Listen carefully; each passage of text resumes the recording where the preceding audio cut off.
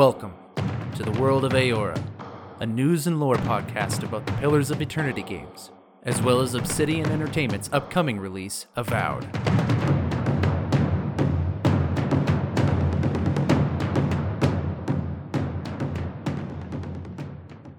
Hello everybody and welcome to another episode of the World of Aora. I'm your host, Eric, aka Gingerino. Thank you guys so much for joining me today as we dive into another episode looking at the news, lore, and game mechanics of the Pillars of Eternity games as we gear up for the release of Avowed. For those of you wondering why we pair Pillars of Eternity with Avowed, it's because they share the same fantasy setting known as Aora. So as the theory goes, if we take a look at Pillars of Eternity, we can glean some insights and prepare ourselves as Avowed undergoes development and is eventually released. As many of you know, if you've been paying attention to recent episodes, and if you're new here, welcome to the show. Super happy that you're here. I've recently became a new dad, so unfortunately the show has been kind of a little bit tardy as of late, and I apologize for that. And as a result, we're going to have some shorter episodes like we're getting today. I was sitting back thinking about what some topics are that I would like to do in the future. A lot of this show gears towards preparing people for Avowed, but also wanting to take deeper looks at the stuff that's in Pillars of Eternity for those who have played the game or are interested in it. In thinking about how I can look at some topics to prep people for Avowed, I was thinking to myself, what about some enemies or creatures that we might be seeing in Avowed, regardless of wherever we're playing in the world? For those of you playing catch-up on some of the news, it's rumored that it's going to be played in a location known as the Living Lands, which is a region in the world of Aora. Now, you never get to go to the Living Lands in Pillars of Eternity 1 or 2. It's merely spoken of or written of, and so we don't really have a lot of first-hand knowledge about it. But that being said, that's just a rumor of where Avowed is going to be played. We don't actually technically know where it's going to be played. But there are some things we can know from playing Pillars 1 and 2 that are universal in the world of Aora. And when it comes down to creatures, I think that there are several creatures and there's several enemies that we run into from Pillars 1 and 2 that I think it's fair to say we're going to see those creatures as well in Avowed, no matter where the setting is. So today, I want to take a quick look at the enemy Xaurips. That's Xaurips, Xaurips. There's no other news to go over. The only news-ish thing to go over right now for Avowed is that it's, very speculative that it's going to be featured at the Xbox and Bethesda Games Showcase on June 12th of this year. As many of you may or may not know, E3 this year has been canceled, and in lieu of that, Microsoft, Xbox, and Bethesda are hosting their own games showcase. And of course, Starfield is going to be one of the main things they talk about there. Everyone wants to know what's going on with Starfield, as do I. But a lot of people are speculating that it's been 2 years since we've heard anything about Avowed. There's probably going to be an update. And people who are known to be reputable leakers of information are also speculating that Avowed is going to be mentioned at the game's showcase. I myself am remaining a little bit skeptical. There's always promises of these things happening, and there's always hype that is getting generated, and then ultimately, we hear nothing. So I'm skeptical that we're going to hear anything about Avowed. But if we do, obviously, I'm going to welcome it with open arms. But, I'm just sort of tempering that excitement just in case. But anyways, with that all said, let's dive into the lore. I'm curious. What exactly did you find there? So, Xaurips, what are they? Before I dive into the official lore for what Xaurips are, I'll just give kind of like a personal definition of what they are like. Xaurips are a very common enemy in Pillars of Eternity 1 and 2, especially Pillars of Eternity 1, I notice.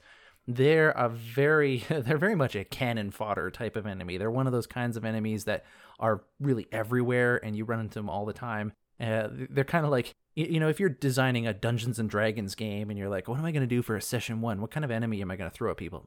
I know, I'll throw a whole bunch of goblins at them. Xaurips are one of those introductory early enemies that you can just throw at anybody. But they're not like goblins from D&D. They're a little closer to kobolds from D&D games, and we'll explain why. And if you listen to the episode on dragons, you kind of already know where I'm going with that.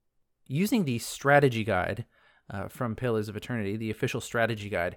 If we go to the bestiary section near the end of the book, we go to the wilders section. Now, a wilder is a classification of creature. I've gone over this before on another episode where you have things like vessels, and you have things like spirits, and you have things like beasts, and then wilders. Wilders is one of the classifications of creatures within this world of Aora. It's a classification that is used in a lot of fantasy settings, to be honest. Like, so you'll hear that term wilders refer to creatures in other fantasy games as well. It usually refers to a type of creature that is a little more cognizant than just your basic beast. You know, they're not just like a pack of wolves roaming around looking for prey. They have culture to them. You know, they might even have a language. They might even have an intellect to them. But they're just this wild, tribal, animalistic race of beings that, like, you know, they live in the woods or out in some island somewhere. And so a Xaurup is classified as a wilder. They do actually have society. They have rituals. They even have religion, to be honest. But they are not civilized like the rest of the Kith races that you see in the rest of the games for Pillars of Eternity. And they're quite aggressive and hostile as well. So here's a description for what a Xaurup is. Xaurups are reptilian humanoids about the size of Orlins. Orlins are about half the size of a regular human. They adorn themselves with the bones of fallen enemies, mostly Xaurups from rival tribes. So here we see that Xaurups do not differentiate between themselves and other races. They don't see other Xaurups as automatically allies. They will, kill their own kind. Much like humans will kill their own kind. So, there's no surprise there. They also have an affinity for large feathers, which they hang and pin to their attire. So when you are going up against Xaurups, you will see that some of the more important Xaurups will have a display of plumage coming off of their headdresses. And some of these are champions or priests or shamans or skirmishers. Depending on the variant of Xaurup you're coming up against, will kind of determine these feathers that you can see on them. And it probably also would indicate tribes as well. Xaurup skin tones can vary from light green to a rustic brown. Their elongated snouts, which make speech impossible, and overly aggressive behavior have hindered them from communicating with the more civilized races of the world. So, first thing is the skin tones is light green to rustic brown, so that'll probably just vary on region. Looking at an image of it, I often would say that the bottom half of a Xaurup looks kind of like what you would stereotypically imagine a velociraptor to look like. The way the legs and a elongated tail would look like. I would picture, if someone put a velociraptor into a Hollywood movie, whatever you're picturing for the bottom half, go with that. For the top half, picture a humanoid torso and arms, but reptilian in nature.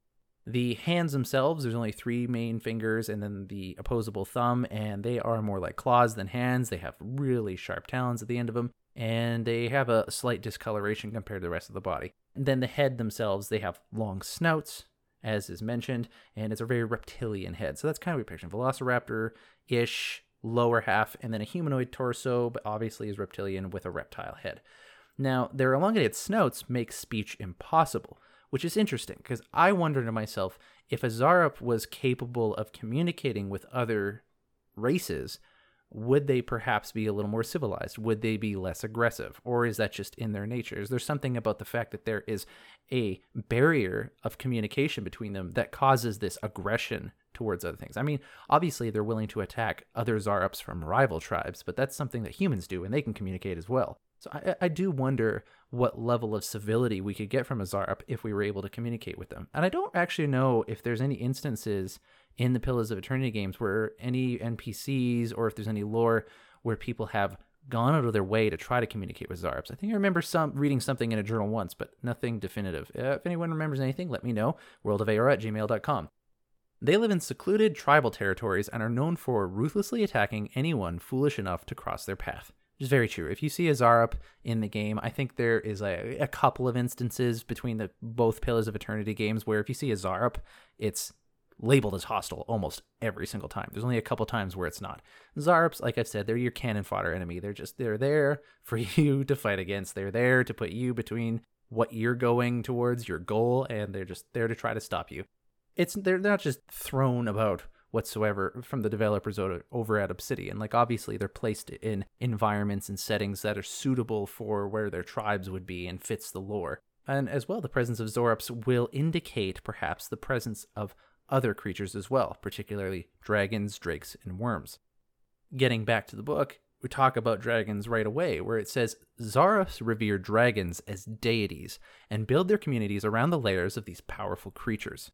It is not uncommon for a small tribe to wander nomadically until it has found a drake or dragon to worship. A drake is just an earlier form of a dragon. It's kind of like the teenager version of a dragon.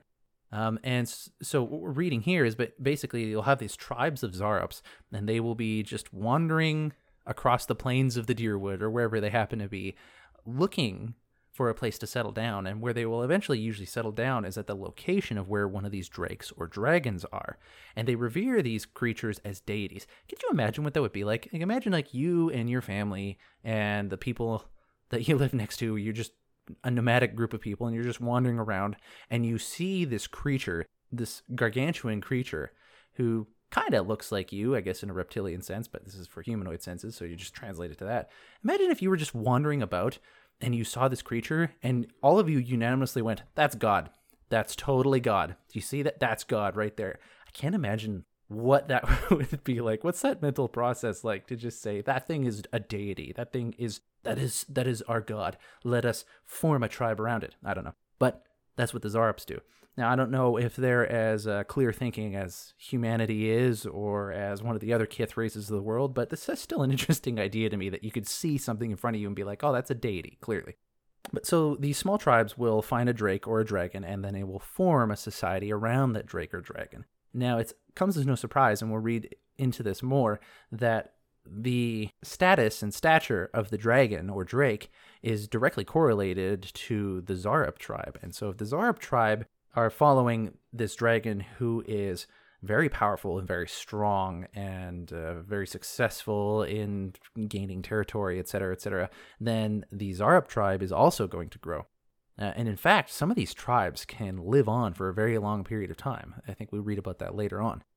Once a tribe dedicates itself to a dragon, they will defend it at all costs. Elaborate rituals in which the dragon consumes Xaurup sacrifices are a normal practice. So if you are in a dragon's den, there will be Xaurups, and the Xaurups will just literally throw themselves at you to defend this dragon. It doesn't matter if they watch you, go through and destroy a whole bunch of worms, which are earlier forms of dragons, or if you go through a whole bunch of their friends and family, they will just throw themselves at you to stop you from taking down their god. Now, this next part for me is really weird, and it kind of speaks, I think, to the very primal nature of the Xaurup mind, but they have these rituals, which is, advanced enough that they have a religion, they have a society and culture about them. But there's this one elaborate ritual where essentially groups of them will get together and throw themselves at the dragon for the dragon to eat them, so that their dragon will be more powerful, theoretically, and therefore the tribe will be more powerful. It's a really, really dark and weird thought to me. This idea that groups of them would get together and be like, "All right, let's get eaten alive for the sake of the tribe. Hurrah, hurrah. All right, let's go." That's just, I think that speaks to kind of the level of cognition that they have, or perhaps that is just how dedicated Xaurups are to their tribe. Like, they don't view themselves as a self as much as an individual, but more of just one piece of a larger creature, which is the entire Xaurup tribe as itself. And perhaps as well, it's their piety towards their deity, this dragon. As a dragon grows in age and size, these sacrifices become large religious events that cost the lives of hundreds of Xaurups. So if you've seen a dragon in game, you know they can get pretty gargantuan, and Xaurups are tiny. They're very little. And as well as being little, they're also pretty, they're lean, but there's not a lot of meat in them bones, and these big old dragons, they need a lot of food to eat. So hundreds of Xaurups. So that tells you that there's hundreds of Xaurups that can get together to just have this religious event where they feed the dragon their bodies. There must be lots of Xaurups in some of these tribes. And it's interesting that we don't run into that many Xaurups in the game. I mean, you do run into huge crowds of them, but, I'm not running into several dozen of them at once. I think I would remember that. And also, they would probably overwhelm me and take me down if that was the case. The power and prestige of a Xaurup tribe directly correlates with the age of its dragon. And this is something we've mentioned before. The most powerful tribes have existed for hundreds, if not thousands, of years.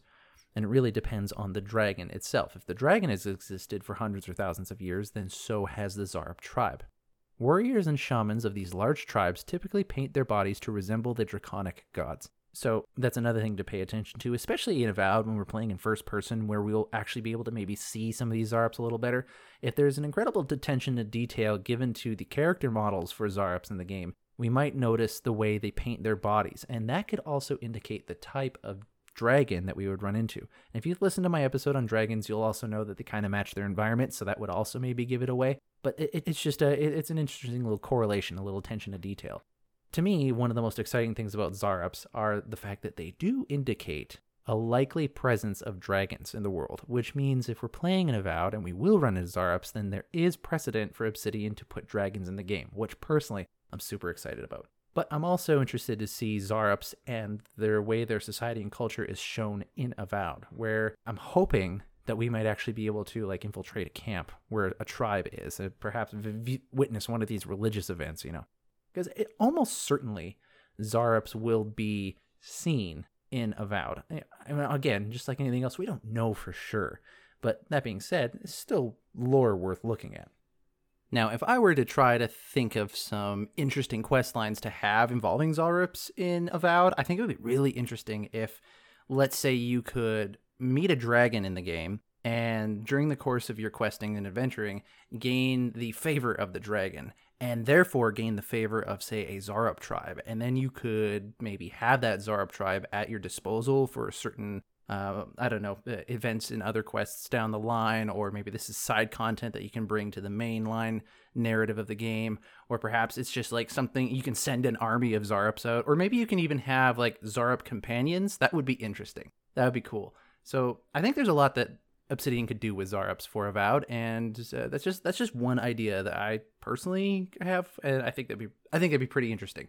Not just because you get to side with the dragon and see where that goes, but also if you get to align with the Xaurups that are following that dragon, that's also pretty cool.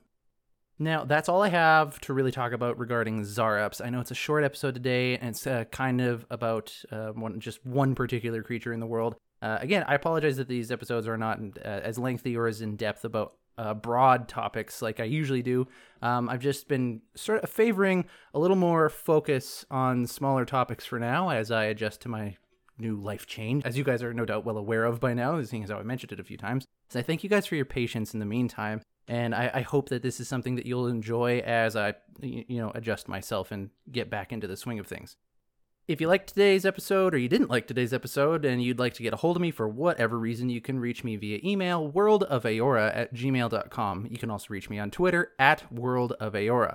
As well, I don't ask for this a lot, and if you guys are listening to this on Spotify or iTunes, I would really, really appreciate it if you could go and give the show a 5-star rating or a review if you're on iTunes. It really does help. I know everyone says it on podcasts, like, it really helps us out when you give us this stuff. But looking into the algorithms of how things work, it really does help out quite a lot. It lets people know that are listening to other shows that this show is related to that kind of stuff. It gives these podcasting platforms data and information of what audiences listen to what. And so by going and giving a quick 5-star review, you're letting those podcast platforms know what you like versus other shows, and it starts to like draw lines and it starts to recommend things to people. So I'm not like super hype worried about the show not growing enough, because I'm not trying to make a living out of it right now. This is just something that I'm passionate about now, but I am wanting to grow professionally, and I'm wanting to see how I can be a successful content creator. So it's just a passion project of mine. But if you can help me out with that,